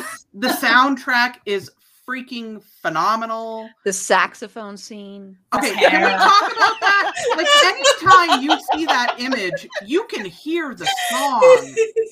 Sorry, Carl. You hear the song. Like, and there was no reason for him to be that covered in baby oil. Like, what the hell? But yes, The Lost Boys. He kept the vampires off. Everybody's hair. Oh, the It's hair. quintessential 80s. It's The all clothes, slick. the hair, the earrings, everything. Yeah, it was. Love that one. That was just good prevention on his part. No, I mean you're not wrong. It's hard to grab you when you're oiled up. You slip through your fingers. It's fine. I'm with you. I got you. I got you. And then for sci-fi, I'm gonna go classic Ghostbusters. Just because, I mean, it's the Ghostbusters. Like, who are you gonna call? And Aaron's making face. I love how it's sci-fi. Aaron's about to disconnect you. I know, and Sasha no longer gets to play on the podcast. It's on my list. It's in my comedy category. Yeah, so it's just, again, it's that, like, the 80s comedy, like you were talking about Steve Martin, it's Dan Aykroyd, Bill Murray, like all of those guys were just iconic figures. And yeah, Ghostbusters could go comedy, but I put it sci-fi is where I kind of classified it just because ghosts and the Stay Puft Marshmallow Man and like just the ridiculousness over the top of it all. I love it. So yeah. And Carla's boyfriend, Rick Moranis. Yes. Yes, we cannot forget about him. Best part of the movie. He'll be October. Nerdy scientist. That must be your jam. Yeah. Yes. I love the whole 80s. The whole 80s was just my playground. The Fly, Jeff Goldblum. Don't even get me started on Jeff Goldblum and The Fly. There's a gorgeous scientist from Oof. I need that a was moment. one of the first rated R movies I think I saw. Careful, that might have been on Aaron's list. Oh, sorry. It's not on her list because I took all the ones that were already there. Okay. And it wasn't on mine, so we're good. All right. This one was hard for me because I'm not a big sci-fi fantasy person, honestly. I mean, the exception of some of the ones that were mentioned. I remember I want to share a quick story about Princess Bride because I remember seeing Princess Bride in the theater and they had this group of actors performing right before it started. It was the coolest. It was such a cool experience. So yeah, it will always stick in my mind because that was actually a box office failure. That movie became more of a hit later on, but yeah, I just wanted to share that. And also just for when you said the intermission thing earlier, I meant to tell you, Judy, I went and saw, I know this musical is horribly problematic, but it's one of my favorite musicals in the whole entire world. I can recite every single line from every single song in Oklahoma. And when I was one of my young, favorites too, because it was the first one I saw. Oh my gosh. And they like revived it in the theaters or something. And I saw it in the theater, a theater that is now like an electronic store or something. And they had an intermission, of course, because they have the intermission in the, So, and that was like the coolest experience. I was like, this is so awesome. Getting up and walking out, theater, stretching the legs. It was just so unique and different. Yeah. Yeah. And I felt like I was at the theater or something, but yeah. Anyway, well, so I kind of stuck with horror a little bit. And I'm not going to mention the ones that we covered and that we did episodes on, like Nightmare on Elm Street, all that kind of stuff. I'm going to try and talk about ones that are a little bit, or Poltergeist. I have mentioned this one, though, on our Stephen King one, but I'm going to mention it again. Christine. I think Christine is one of the best Stephen King adaptations. I think it's better than the book. I think John Carpenter did an amazing job. John Carpenter is a master of horror, just like Wes Craven was. And I think, and it takes a lot to make a car super, super creepy and feel like the car is alive and the car has a personality. And he did that. He did that. And it was just an interesting story. And just the scene that always sticks out the most to me is when Arnie is finally realizing that probably his car is like possessed and can rebuild itself and can kill people and all that stuff. And he stands there in the garage and he's like, show me. And she's like showing, I say she, like she really was a living thing, but that's the way you feel about her. And then she starts to rebuild herself and the lights come on and you watch him and it's almost like watching somebody fall in love. It's really, the performance is amazing. The way it's shot, the way the headlights light him, it's just absolutely creepy and beautiful. And I love that movie. I will defend that movie forever and ever because I know a lot of people don't like that one, but I think it is absolutely phenomenal. Fright Night, I think, is one of the best vampire movies ever made. So since The Lost Boys got taken, I will mention Fright Night because that is, I think, it's kind of tied with The Lost Boys. I think Fright Night is scarier than The Lost Boys was. The Lost Boys to me wasn't as scary. It was more like a teen movie. But that one's great. Chris Sarandon is really, really good in Fright Night. And I actually think Fright Night 2 is not that bad. So that's a good one. And I actually don't mind the remake of Fright Night because, well, Colin Farrell can bite me anytime he wants to. So, I mean, it's a very good criteria to have. I'll say that. Yes. Yeah. And I want to say with The Lost Boys, and I said this last night, I've said it before, but I was so obsessed with that movie and I wore that soundtrack out. I actually got to see it at Red Rocks this past summer, which was so awesome to see it again on the big screen. I sent pictures of the saxophone player to Carla. She loved that. You know, like all of this unsolicited sax. Nice. But I had the poster above my bed and it was, and of the I sax guy? Weird. No, not the saxophone guy. It's very specific, Erin. The movie poster, the saxophone guy. That was weird. But I had that above my bed. God. And I loved Kiefer Sutherland, but I also loved Jason Patric. Oh God, I love Jason Patric. You should go listen, Sasha. There is an interview with Kiefer Sutherland and Jason Patric on Inside of You, a podcast Inside of You. It is an amazing, because Jason Patric doesn't do a lot of interviews and they were best friends for a long time. And then they kind of parted ways a little bit when, you know, the Julia Roberts thing, which they sort of mentioned. They don't really want to talk about it, but they kind of mention it. But it's it's really great because they talk a little bit about the Lost Boys and they talk about their friendship and it's really good. And you learn, you know, Jackie Gleason was a total complete scumbag because if you didn't know, that was Jason Patric's like grandfather or something. And he like basically didn't care about his family and kind of just left them destitute. But yeah, but it's a really, really good interview. So definitely listen to that. So I had to throw it out there. It's called Inside of You is the podcast. Perfect. So yeah, listen to that. And then I am going to shout out this movie that I don't know if anyone else on our panel has seen, but I was kind of obsessed with this horror movie and I don't know why. Well, I kind of do, but Waxwork. Did anyone ever see Waxwork? Sasha did. Oh my God, I love this movie. It's all about, I mean, it's really bad. I mean, I don't know if you've watched it recently, Sasha. What? The vampire scene? Oh my God. Oh God. And then the Marquis de Sade scene. Oh God. And Judy and Carla are both looking at us like, I know. Oh yeah. Man. I totally get that reference. Totally. These are words I know. Yeah. Oh, I'm with you. Yeah. Continue. Yeah. My kink was already there when I was a young teen. I watched this movie so many times. This is a movie about a group of spoiled rich kids. That's kind of what I got the gathering of. And they go to a waxwork after hours. And what happens after hours is the waxwork things come to life. And so people enter the display because like the little, thing goes down and they enter it and there's like werewolves and other things. And the vampire thing is super sexy. Oh my God. And then they have a Marquis de Sade. So that's super sexy as well.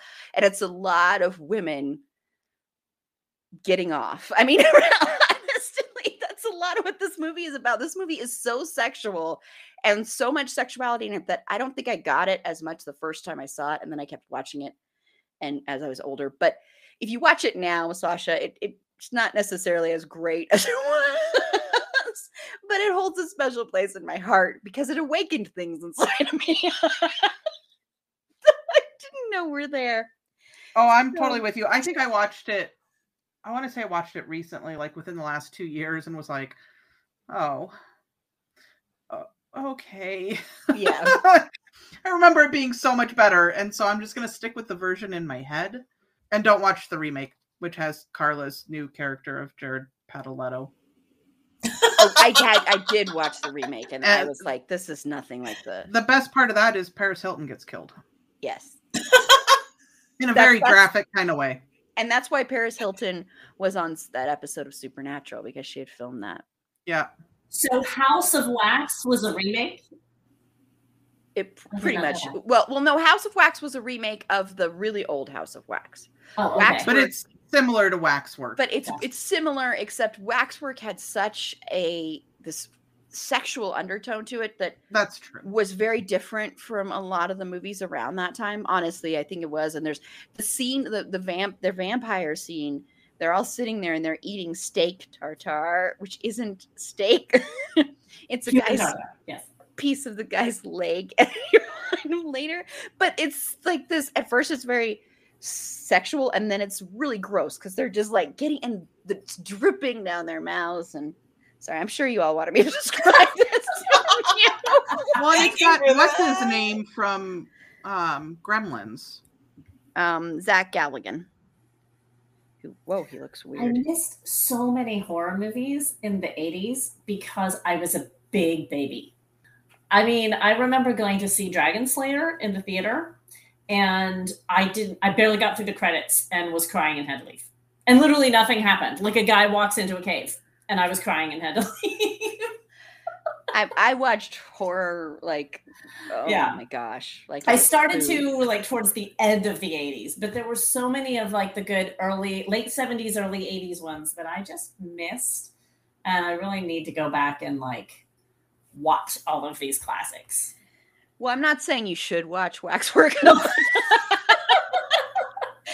but I loved it. I watched that a really embarrassing number of times. I have seen this movie.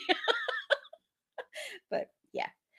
Okay. Well, I wanted to briefly touch on John Hughes only because John Hughes to me is very 80s. And we already did an episode on John Hughes last year around this same time. And so we won't talk about him too much just because of time. And I want to give people a chance to shout out things. But I just want to know, Carla, do you like John Hughes movies? And do you have a favorite John Hughes movie or? I mean, not especially. A lot of the movies that he did, I just wasn't really into. The ones that I did like Planes, Trains, and Automobiles was one that I really enjoyed. I watched it with my parents, and just nice memories of watching it with them. Weird Science, which is for some reason one of my favorite of his films, even though it is deeply, deeply, deeply problematic, which I can see now, but I couldn't back then, because back then it was just, it just looked like fun. You can bring somebody to life in your computer, not really thinking of the implications of it. But definitely my favorite John Hughes movie is Uncle Buck. That one, I love that so much. I love the image of John Candy flipping over that massive pancake. And I remember the kids, I remember their names were Miles and Maisie, and I remember they were super adorable, and I loved them so much. And just that's one of my favorite roles of John Candy. Oh, that was it. Yes, believe it or not, I'm shutting up now. Judy, did you like John Hughes? I did, and in fact, I have Breakfast Club on my alternate list. It was tough not to pick that for one of the dramas because I love Breakfast Club. Yeah, definitely has some problematic stuff, and we can talk about that. But yeah, I loved a lot of his stuff and the Molly Ringwald movies, the 16 Candles, all that super problematic, teenage movies, but also, growing up in that time, it kind of felt somewhat relatable. I mean, they definitely had better or more fun lives than I did. I was sitting at home on Friday night watching a movie about them going to parties. But yeah, I loved it. Again, I love the Breakfast Club, that whole famous scene in the Breakfast Club where they're all sitting around talking about the problems with being each of the stereotypes that they fall into is just a really cool microscope on the cliques of the 80s. It was a very, very cliquish time. Yeah, so I like John Hughes movies, and I recognize that there's some issues, but I love them anyway, and Breakfast Club is one that I can watch over and over again. The funniest thing about Breakfast Club, though, is a few years ago, I watched it probably for the first time in years. Like, I had watched it lots whenever I was younger and then hadn't watched it in a while, watched it. And I'm like, I know I'm getting old because I found myself sometimes siding with the principal. Like, just shut up and sit down, Yes. Just listen to him. What are you doing? The man has a point. Right? So yeah, I mean, I guess that's a sign of age. But I watched it again more recently and was like, okay, yeah, that principal really was very problem. He was definitely a bad principal. But as you get older, you could definitely relate a little more to the adult characters in there and understand as you're raising your own teenagers how obnoxious they can be. And Sasha? John Hughes owned my youth.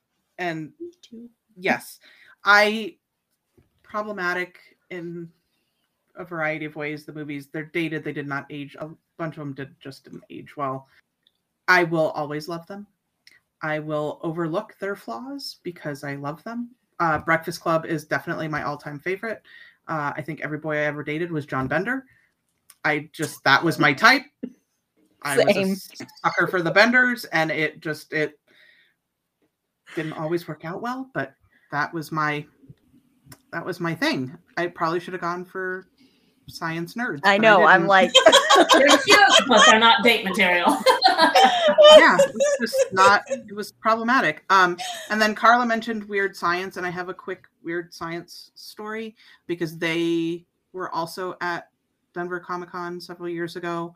My husband is a board game designer for fun, but he runs them at conventions. And so lots of people know him and they know his games. He's got one that he does that's kind of based on pod racing from Star Wars. And so it's a really big one.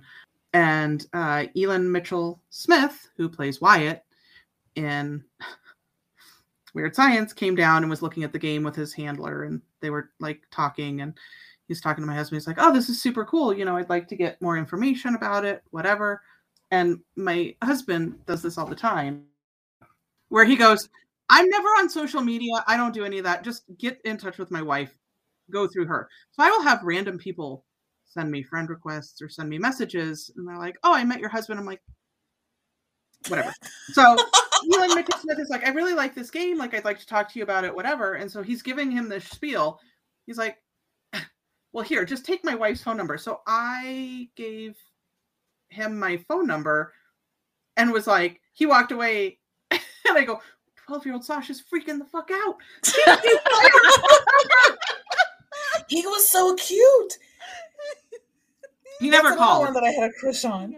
Yeah, he never called, but I was just like, 12-year-old me was dying. So I was like, did I really just give, oh my God, what is happening? 43-year-old me is dying. It was a very bizarre, surreal moment. So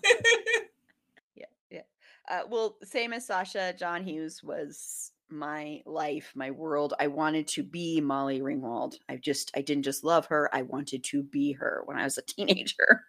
I still have memories of seeing Pretty in Pink on Easter. I remember exactly when I saw that movie. Love that movie. His stuff is very, very, very problematic. We mentioned on My So-Called Life that because Brian Krakow is a total stalker, we mentioned how he does some stuff that actually Ducky did in Pretty in Pink. And Ducky was a complete stalker, not a healthy character at all. That was originally who she was supposed to end up with, in case you didn't know that. But they changed that ending, which I was perfectly fine with them changing that ending. I know others aren't. But then John Hughes went and wrote Some Kind of Wonderful because he didn't like the fact that the director changed that ending. So he did that so that, the geeky girl this time could get the guy. So just in case you didn't know that. And I love Some Kind of Wonderful. I don't love it as much as Pretty in Pink. Breakfast Club is one of my all-time top 10 favorite movies ever. Just like Sasha, John Bender. Oh my gosh. And he was not a good guy. You watch it now. The stuff he does is really gross and disgusting. But whoo, did I love him. That's oh my gosh. Yeah, that bad boy that has a heart of gold in there somewhere. And you're just gonna find it and you're gonna fix him and you're gonna love him forever. And okay, so there was this tweet that I saw recently that said something like 15-year-old me, I can fix him. And then, however old me, I can't fix him, but I want him anyway. That's me. Summed up. That's seriously, that's like all you had to do was, change it, just give him a leather jacket, cut his hair, be black. Maybe he has some eyeliner on, and that's my ideal. And, that was just always the case for me. So I loved him. And I know it was problematic, but I still love him. Even though I know he is horrible, I still love him. I do too. I'm right there with you. Yep, I watched the movie today, and again, I'm like, listen to the principal, but I do love the character. Listen to the principal. Yeah. So don't get yourself more detentions. But I always want to shout out when I'm talking about John Hughes, a movie that nobody talks about ever, and that's She's Having a Baby with Kevin Bacon. I love this movie. It's problematic as well, but it's more of a grown-up movie. It's about a character moving to the suburbs. There's great scenes in the suburbs, and I love Kevin Bacon a lot. I think he's funny. He's funny to follow on social media, by the way. He has a pit bull, so that always makes me love someone more. I know that's not a sole reason to love somebody, but it does give them extra points. And I like that he laughs at himself and he can joke around with the whole 6 degrees thing, which he didn't like at first, but he likes it now. And I love him. So I want to give a shout out to that. And I also love the soundtrack for that one as well. So yes, I'm just glad that nobody mentioned Ferris Bueller because I hate that movie so much. That's on my list. I love that one. I love when the movie first came out. I was like, these kids are rude. They are obnoxious. They are. But I was very close to picking that over Goonies. Very close. It was almost a tie. I know. I hate it because it just made something in me just completely. It was just like I found it so revolting that they could be so disrespectful. Just and of course for me the idea of skipping school was what? Why would you skip school on purpose? But senior skip day, I seriously checked with my school to see if it would count as an excused absence because I was like, if it doesn't, then I'm coming. I don't care if I'm the only senior in the school. I'm coming if it's not an excused absence. To this day, if I'm in the store and I'm buying sausage, in my head I'm like, Abe Froman, the sausage king of Chicago. I love it so much. Carla, I think you are the only other person I've ever met that doesn't like that movie, because I don't like it either for different reasons. I think Matthew Broderick is incredibly annoying. Not a fan of his. Oh, you just lost another fan now. Matthew, I know. don't listen to her. Some of us love you. That's right. Another person I'll never have on the podcast. That was He's shutting his laptop right now.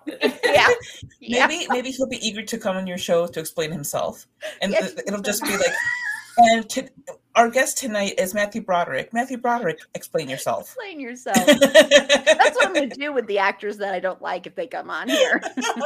Yeah. Jared Padaletto, explain yourself. Oh, wow.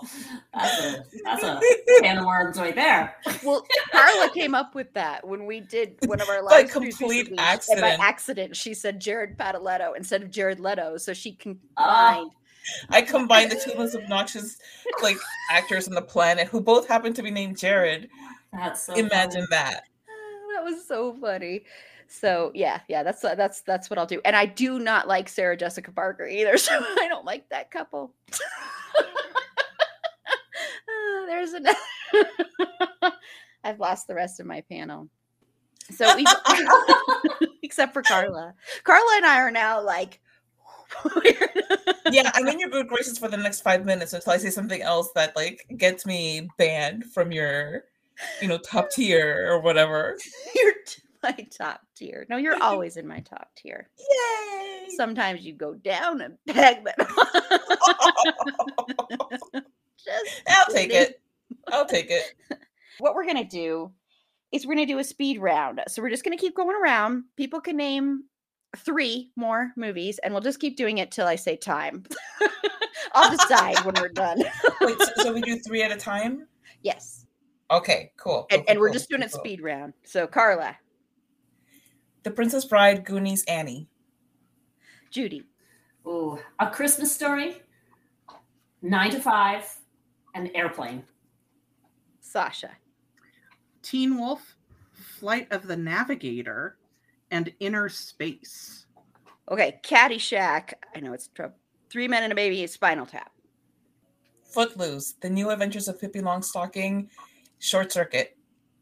Okay, Tootsie, When Harry Met Sally, and I'm going to throw a curveball here, but I love this movie, The Gods Must Be Crazy. Has anybody else seen it? Yes. Yeah. Okay, good. I thought nobody else had seen it. I forgot all about that movie. I haven't seen it in a long time, and it may not hold up, but my God, did we love it. I'm going to go dark and twisty, Scarface, Fatal Attraction, and then Stand and Deliver. Working Girl, 9 to 5, Flashdance. E.T., Young Guns, Supergirl. Oh my God, I forgot about Young Guns. Ah, That yes. was a good one. That was a good one. Because Young Guns 2 is better, but that's 90s. It is better, but yeah. Let's see. Major League. Problematic, but fun. Mhm. Loved it. The Gods Must Be Crazy. Oh, wait, no, I said that one already. Romancing the Stone. Mhm. I loved that one. And Terms of Endearment, which still Yeah. breaks my heart every time. Teen Wolf, Steel Magnolias, and Karate Kid. Cousins, which I don't know if anyone else has seen that movie. I watched that this morning. Mystic Pizza, Mm. which I love. Maximum Overdrive. Oh my God, I love that movie. Okay, I only have 2 left. Okay. Whoa. Naked Gun and Heathers. Naked Gun. Oh, Naked Gun. And Heathers, of Nice. course. Yes. I've got The Color Purple, Aliens, and this is another oddball, but I have to just make a shout out. The original Clash of the Titans. Oh yeah. Yes. I've watched it probably 100 times because I took 4 years of Latin in school, and every time my teacher didn't feel like teaching, we watched Clash of the Titans. It's the one with the owl, right? Yes, the Workout. stop Yeah. motion with Harry Hamlin. Yep. Yep. All right, I've got. This might be cheating. because I'm gonna do like series. So the Lethal Weapon movies, and the National Lampoon movies, like Christmas and all of that. So yeah, and Top Gun. Oh God, yeah, Top Gun. Gun. That's a good one. The volleyball scene. Yeah, Weird that it didn't has any right to be. Like it shouldn't be nearly as good as it is. Yep, I agree. And I still can't wait to see the next one. I'm excited. Same. I was so disappointed when COVID. Yeah. Real Genius. Oh yeah. Dream a Little Dream. I know people think this movie is trash. I don't care. I love this movie. I love it too. Oh yay! I've never met anyone else who loves this movie. I love it. That was then. This is now. So it's a lesser known Outsiders. Yeah. With Craig Schaefer, who was someone that I adored. Yep. So you're all done with your list, Carla? No, I no, because I had a whole other section that I just didn't scroll down to. Okay. But it's that was only 3 movies. But okay, so it's Little Shop of Horrors, Labyrinth, and La Bamba. Oh yes. Okay, I'm just about out, but my last 3, I'm going to go back to my Steve Martin list and just list some of my favorite Steve Martin 80s ones. So we've got Planes, Trains, and Automobiles, Father of the Bride, Parenthood, Three Amigos, and Dirty Rotten Scoundrels. Yeah, Parenthood and Father of the Bride is the movie I watch. Used to be the movie I would watch whenever I was really depressed. That was my go-to, was Father of the Bride. Yeah. Parenthood is one of those. Parenthood is, I love Parenthood. Yeah. Mm-hmm. So my last 3 are going to be Footloose, Rocky, and RoboCop, which is a weird combo. RoboCop! I've never watched RoboCop. Me either. I watched it when it came out, which was a bad thing because I was like 9 or 10. That's funny. And maybe that's why I never saw it. I might have been too young. I'm not sure. But yep, never seen it. Go watch it. I haven't seen it either, so Go watch it. I know it's another one that's better than it should be. Like it sounds like a dumb premise. I'm traumatized and I can never ever watch it again. Really? Okay. Again, I was 9 or 10 when I watched the super violent movie. I have a bunch, but I'm just going to name 3 more. This movie, Warlock, it's another horror. You've seen it. Okay. Yes. I love that movie. There's actually a sequel. I don't remember. I don't think I've actually seen it. Watership Down, which is one of the few animated films that I love. And that's one of the reasons I'm afraid of bunnies, because there's evil bunnies in there.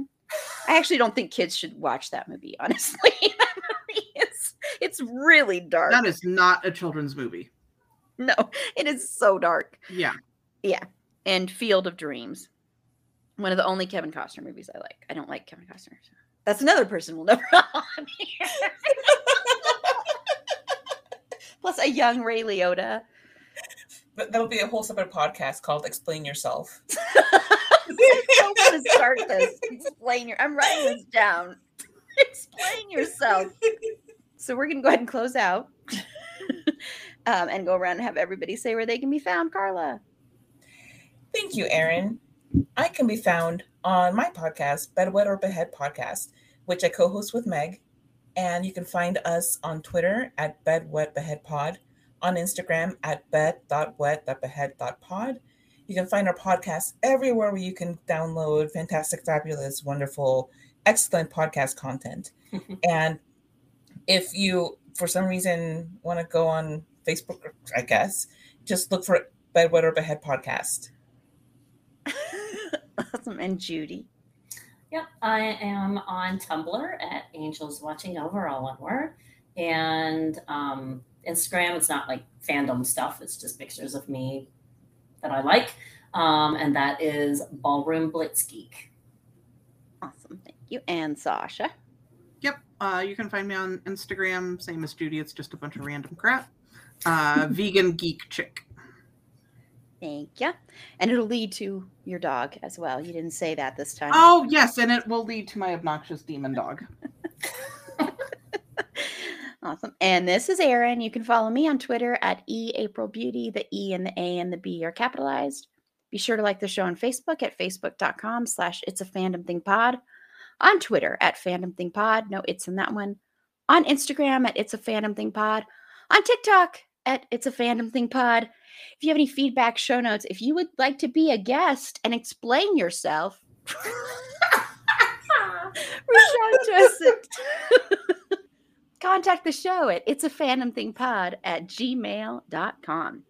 And the next episode, we are going back to the 80s still, and we are going to be talking about 80s music. We already recorded this one. It's a lot of fun, ton of fun.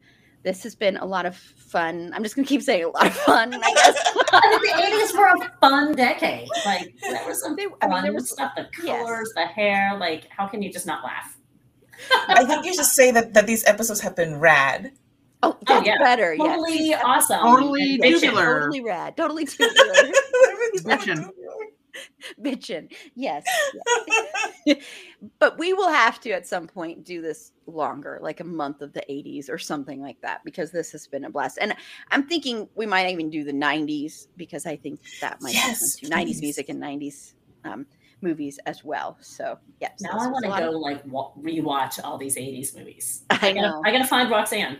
I know. I gotta go. You gotta go watch Waxwork. I'm just kidding, everybody. I'm going to stay shrouded in mystery when it comes to that one. Thank you so much.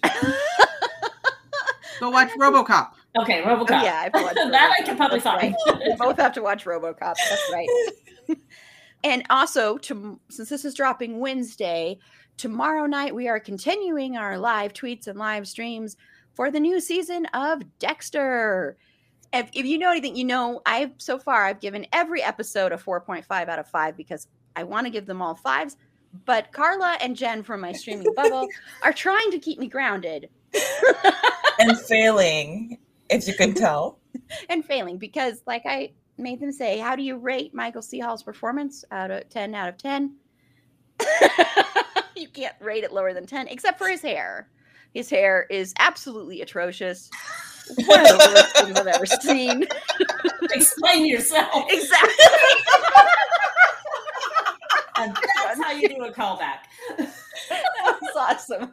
Yep. When I have Michael C. Hall on, even though I love him and I'll gush over him, I will sneak that in there. So Michael C. Hall, explain yourself with your hair. And then all of a sudden he disappears from the stream. But those start at 7 p.m. Mountain Standard Time. That's 6 Pacific, 8 Central, 9 Eastern. That's when the tweets start. And then at 8:15 Mountain Standard Time, head on over to our YouTube channel for the live streams. They've been a ton of fun. Jen, my podcast brain twin, is back. She was on most of the American Horror Story ones. And Carla joined our last one, our Thanksgiving one. So I know sometimes it's too late, so she doesn't come and hop on, but hopefully she'll be on. We have a Dexter. We have a Dexter bingo card and everything, and they're so much fun. We spoil everything though on those, so be warned. And then coming really soon, we'll have our special Dexter episode as well, just talking more in depth about the show and not as goofy and silly and not as much talk probably about his hair, but we shall see. So I'm not going to be on that one? No, you are on that one. It's you and Jen, so it probably will come up. And the mouth breathing. Don't forget the mouth breathing. Look up his hair and the mouth breathing. That's both you and Jen bring it up, so it's there regardless. But until next time, remember, it's a fandom thing. Black Lives Matter and stop Asian hate.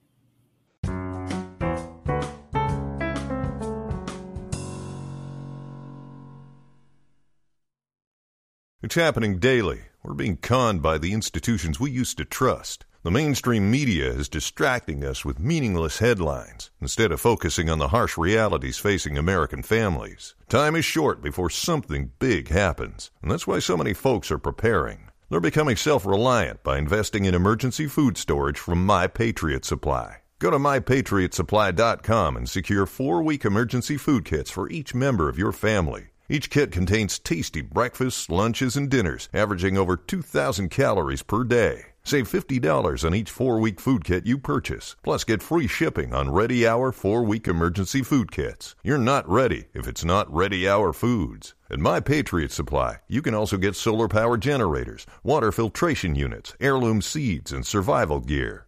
Order by 3 p.m. and your unmarked boxes ship the same day. Shop MyPatriotSupply.com today. MyPatriotSupply.com.